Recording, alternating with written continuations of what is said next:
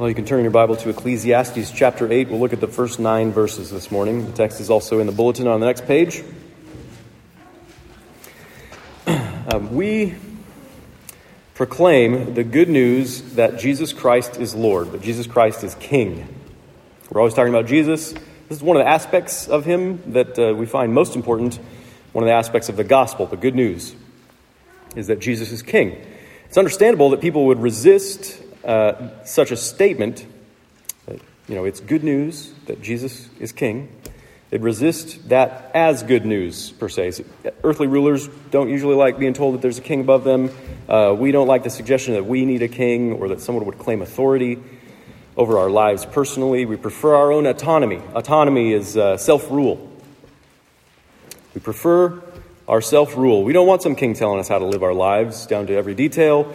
We're suspicious of those in authority over us. We're jealous of those in authority over us.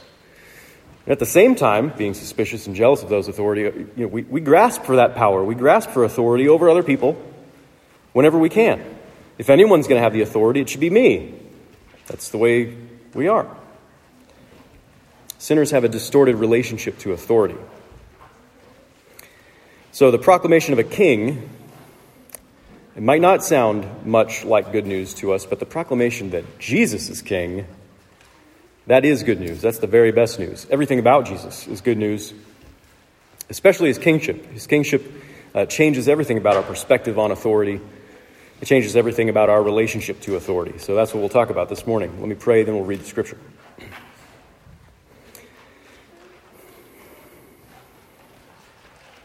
Father, we pray as Moses prayed so long ago, show me your glory. Show us your glory. Paul says that you have given us the light of the knowledge of your glory in the face of Jesus Christ. So we pray that you would show us Jesus. Help us, with all the saints who have ever heard your word, to be reborn and to be renewed by the glory that we see in Jesus. We pray in his name. Amen. I've got a little note on, this is just totally side note, a note at the bottom of the page here where the text is printed. It says words marked with an asterisk. Translate the Hebrew dabar, usually translated word, shows up 4 times in our passage. I couldn't figure out the relevance of that, so just sort of ignore that. Basically, I'm calling attention to something that you should ignore. So, yeah, all right. Who is like the wise? And who knows the interpretation of a thing? A man's wisdom makes his face shine, and the hardness of his face is changed. I say, keep the king's command, because of God's oath to him. Be not hasty to go from his presence. Do not take your stand in an evil cause, for he does whatever he pleases. For the word of the king is supreme. And who may say to him, what are you doing? Whoever keeps a command will know no evil thing, and the wise heart will know the proper time and the just way. For there is a time and a way for everything, although man's trouble lies heavy on him. For he does not know what is to be, for who can tell him how it will be? No man has power to retain the spirit, or power over the day of death. There's no discharge from war, nor will wickedness deliver those who are given to it. All this I observed while applying my heart to all that is done under the sun, when man had power over man to his hurt. This is the word of the Lord. Thanks be to God. So I know a lot of people have a hard time with those in authority over us, in high positions in government recently. Whether you've had a hard time with Trump recently, or with Biden currently, or with Kate Brown, many of us cringe, many of us bristle at their exercise of authority. Maybe some of you have protested government actions. Maybe some of you have seriously considered civil disobedience over some matter of conscience, over certain rights or freedoms that you feel are being violated by those who are in authority. Maybe you've even considered aspects of anarchy as a political ideology. I don't know. Maybe you can live with the policies. Maybe the way government is acting right now, it's not too bad. You can put up with it. But you just think that the people in charge happen to be fools, or you complain about them, or you neglect to pray for them. And then you hear Paul saying something like he says in Romans 13, he says, let every person be subject to the governing authorities. Or something like Peter says in 1 Peter 2, be subject for the Lord's sake to every human institution, whether it be to the emperor as supreme or to governors. And then you further cringe and bristle and complain, and you just focus on the potential opportunities for civil disobedience, because after all, these are human institutions we're talking about, human authorities. We've come to expect pretty bad things when it comes to human authorities, and we feel it would be better. It would be smarter. It would be wiser of us just to be ready to disagree, just to be looking for those areas where we disagree, ready to disapprove and criticize, ready to disobey if and when the time is right. We lean toward saying no to the authorities rather than saying yes. We lean toward wanting excuses to disregard the authorities. We lean away from submission and toward rebellion because emperors and kings and presidents and senators and governors and mayors in this world, they're always ruining everything. Human authorities are the worst. But guess what? Jesus' authority is a human authority. Jesus is the highest human authority. Yes, he's God the Son. He's God in the flesh. He's had God's authority in his perfect divinity eternally. According to his divine nature, he's got divine authority, and he always has. But he's also a human being, and it is as a human that all authority in heaven and on earth have been given to him, as he said just before ascending into heaven. So that's the wonder of the ascension, which the church calendar observed this week. It's Ascension Sunday today. That's the wonder of it. Jesus didn't stop being human when God raised him from the dead. Jesus didn't stop being human when God exalted him far above all the heavens and seated him at his own right hand, on his own throne, gave him his own power. Jesus didn't stop being a human when he was exalted to the highest place like that. God the Father has withheld nothing from Jesus, from the man, Jesus. So it's as a man that Jesus wields God's own authority. And this is the foundation for how the scriptures talk about our new relationship to authority.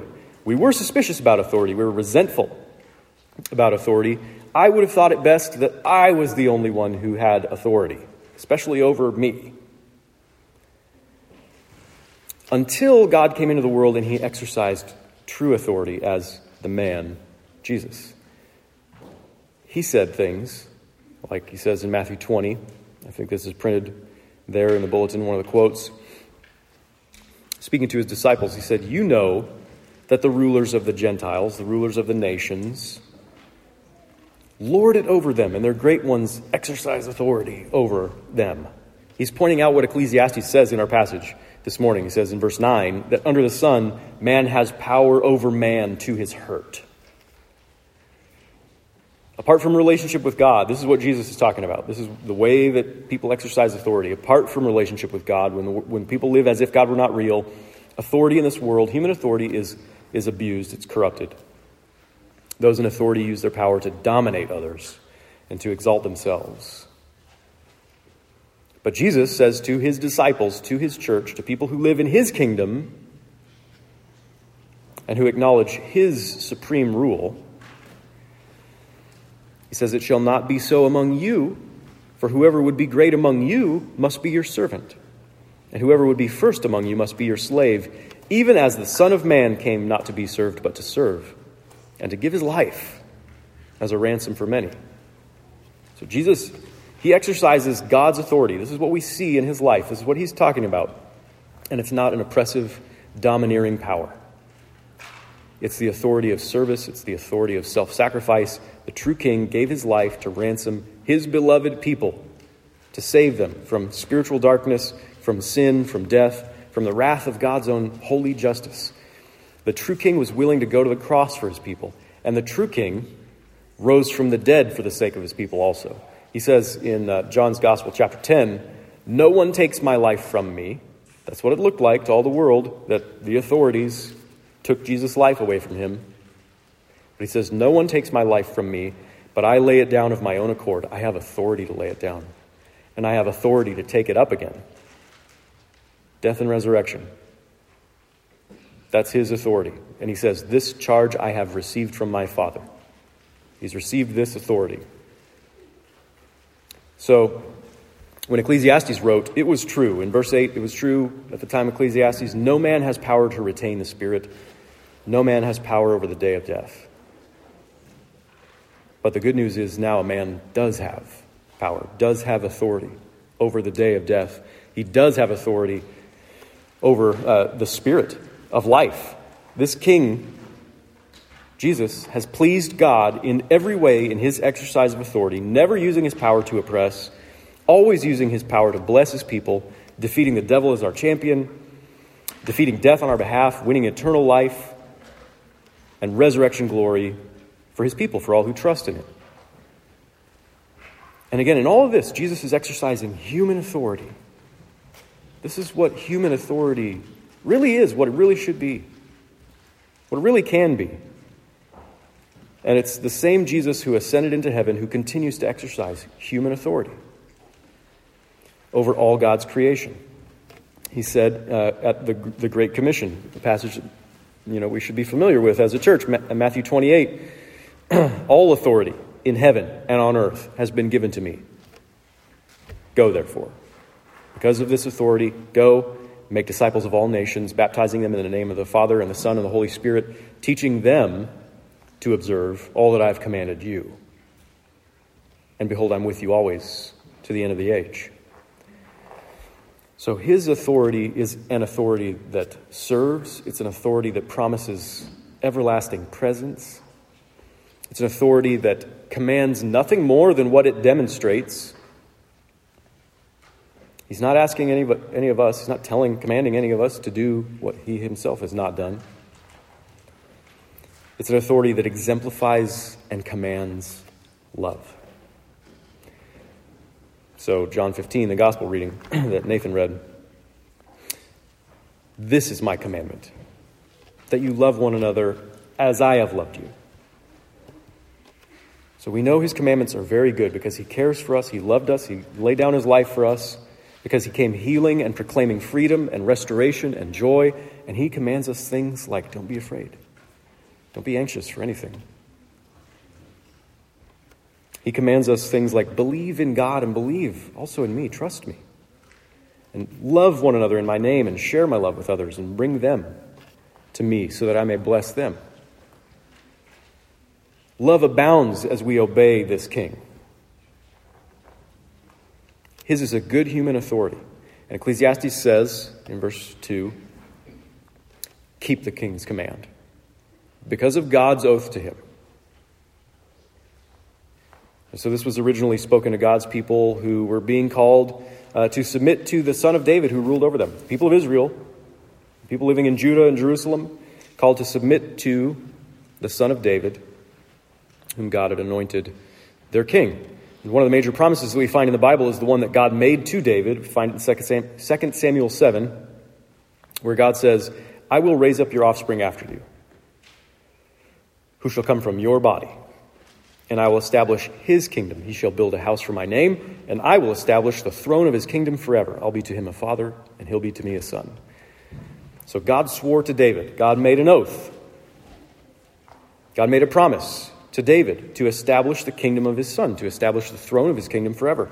And God has fulfilled this promise by establishing Jesus' kingdom, his throne. Jesus is the King of glory who has ascended into heaven to rule over all things for the sake of his people, for the good of his people. And it's because of God's promises to Jesus. It's because of God's special relationship with Jesus, because of God's oath to him, that we're called to submit to Jesus as our King and do whatever he says. Keep his command. We're to see in Jesus the glorification of human authority. This is what God's own authority looks like when it's exercised by a human being. So, verse 3 of our passage, be not hasty to go from his presence. Do not take your stand in an evil cause, for he does whatever he pleases.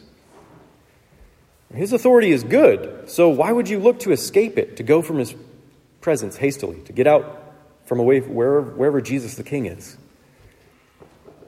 Why would you look to escape it or to rebel against it, to stand in an evil cause against him? Do you cringe or do you bristle or do you complain about Jesus' human authority? Do you insist on your own autonomy and say, well, if anyone's going to have authority, it'll be me? Look, Jesus' authority, it is a threat to your autonomy. Yes. But that's a good thing. Because look, where has your self-rule gotten you? Our rebellion against God's authority was completely unjustified. It was completely and utterly foolish and has only brought ruin and misery into the world. Jesus' authority is a threat to your autonomy. But that's only a threat to the part of you that wants to have nothing to do with God. That's only a threat to the sinful part of you. That's only a threat to the part of you that resists communion and eternal life and resurrection glory. So that's good. It's good that he threatens that. It's good that he threatens your autonomy. You don't need to squirm and be itching to get out from underneath his authority, be hasty to flee from his presence. His authority is the only good authority. And the best thing that we can do is to embrace it. Verse 5, whoever keeps a command will know no evil thing. It's good for us to confess Jesus as Lord, to bend the knee to him. It's good. His authority is good. It's also absolute. His authority is absolute. It would be futile to try to escape his authority or to rebel against his authority. Verse 4, for the word of the king is supreme, and who may say to him, what are you doing? Jesus is the highest human authority that there is, and we can be thankful that he is. Instead of resenting, instead of being suspicious, we can be thankful. He restores our faith in God's authority. He restores our faith in the fact that human authority can look exactly like divine authority. But we struggle with some of the things that he says about our relationship to authority, like in Matthew 22, where he says, render to Caesar the things that are Caesar's. Caesar was an evil tyrant. Where he says, pay your taxes, or be subject to governing authorities. Be subject to every human institution. Honor the emperor who went around conquering all the nations through violence. Honor them. I mean, come on, Jesus, we can submit to your perfect authority. We can submit to your beautiful authority. But how could you expect us to submit to the seriously flawed human authority of tyrants like Emperor Nero under brutal Roman occupation, or even to submit to the authority of people like Trump or Biden or Brown? I don't even want to pray for these people unless it's praying imprecatory psalms against them. But Jesus, the King, the highest human authority, says that to submit to his authority will include submitting to other human authorities under him. So, again, Peter says, be subject for the Lord's sake to every human institution. For the Lord's sake. Right, so Phil Ryken, I think I quote him pretty much every week. His commentary is really good. His commentary on Ecclesiastes, he says, our submission to authority on earth is one important part of our submission to Christ in heaven. You listen and you submit to every human institution because of your relationship to Jesus, the High King. For the word of the king is supreme, and who may say to him, what are you doing? Who can say, what do you mean, Jesus, telling me to submit or honor or pray for these human authorities? He has spoken. His word is supreme. And if you're going to respond to Jesus with faith or with trust, if you're going to keep the High King's command, then it'll change how you relate to these other authorities as well. Even when they're corrupt, even when they abuse their power, it'll change the way that you relate to them. How we relate to authority in human relationships is so important that it's in the Ten Commandments. It's actually the first commandment that there has to do with how we relate to other human beings. Right? The first four focus on our relationship with God. God himself. And the fifth says, honor your father and your mother. The first thing you should know about relating to other people. Honor your father and your mother. That's a foundational commandment for how we're to relate to those who are in authority over us. It says there are people in this world who are in positions of authority over you. That's good. That's natural. That's how God set up the world. And you should relate to them with care and respect and honor and submission. If you're one of God's people, saved by his grace for a new relationship with him, then he changes how you relate to other people in this world. If you bend the knee to the crucified and risen Lord Jesus, then you'll become the kind of person who looks for ways to obey him, which means you'll be looking for ways to be subject to human authority.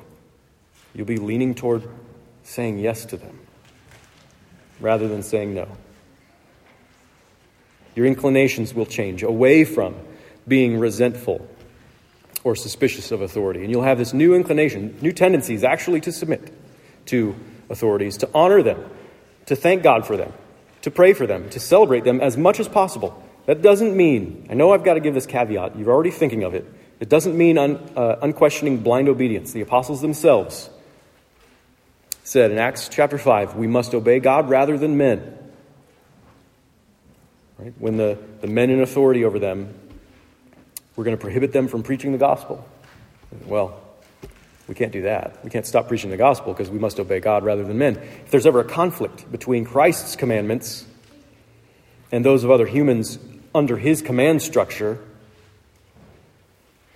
well, we obey Jesus because his authority supersedes them all. The human authorities who contradict the commandments of Christ are abusing their God-given authority, and we want to obey the one who has all authority and who's never abused it. But if you're always exploring the boundaries of your submission, where are the boundaries? Getting right up to the edge of that. If you're always seething under authority, if you're always looking for excuses to disobey, well, it might indicate that your focus is stuck in the wrong place. If Jesus is renewing your relationship to authority,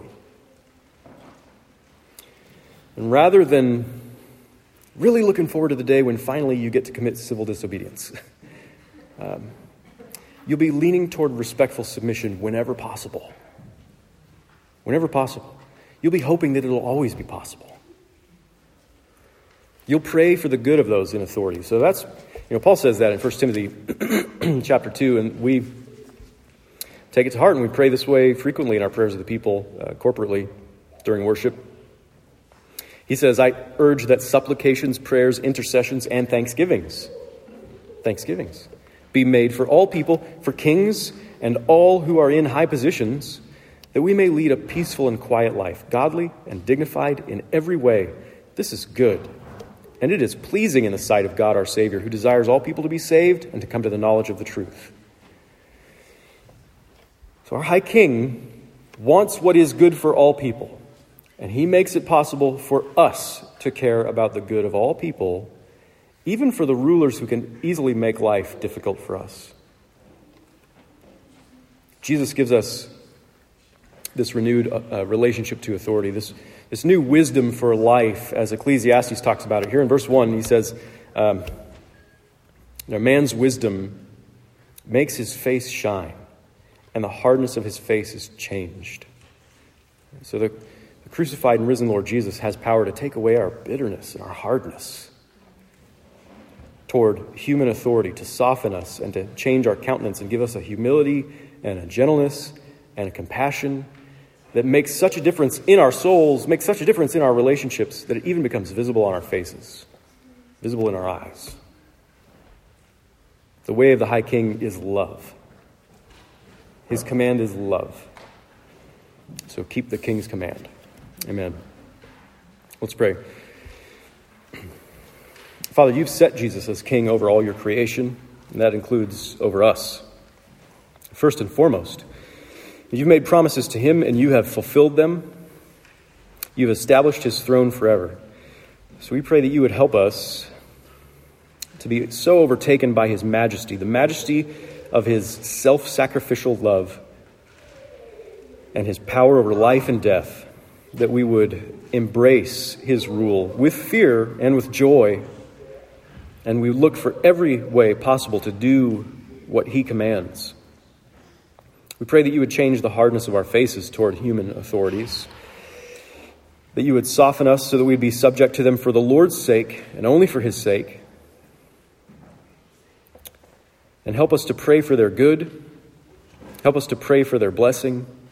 We do pray for our government and for all those in high positions, for their souls, for their spiritual life, for their relationship with you, and for their work, that they would do good and not evil. We pray these things in Jesus' name. Amen.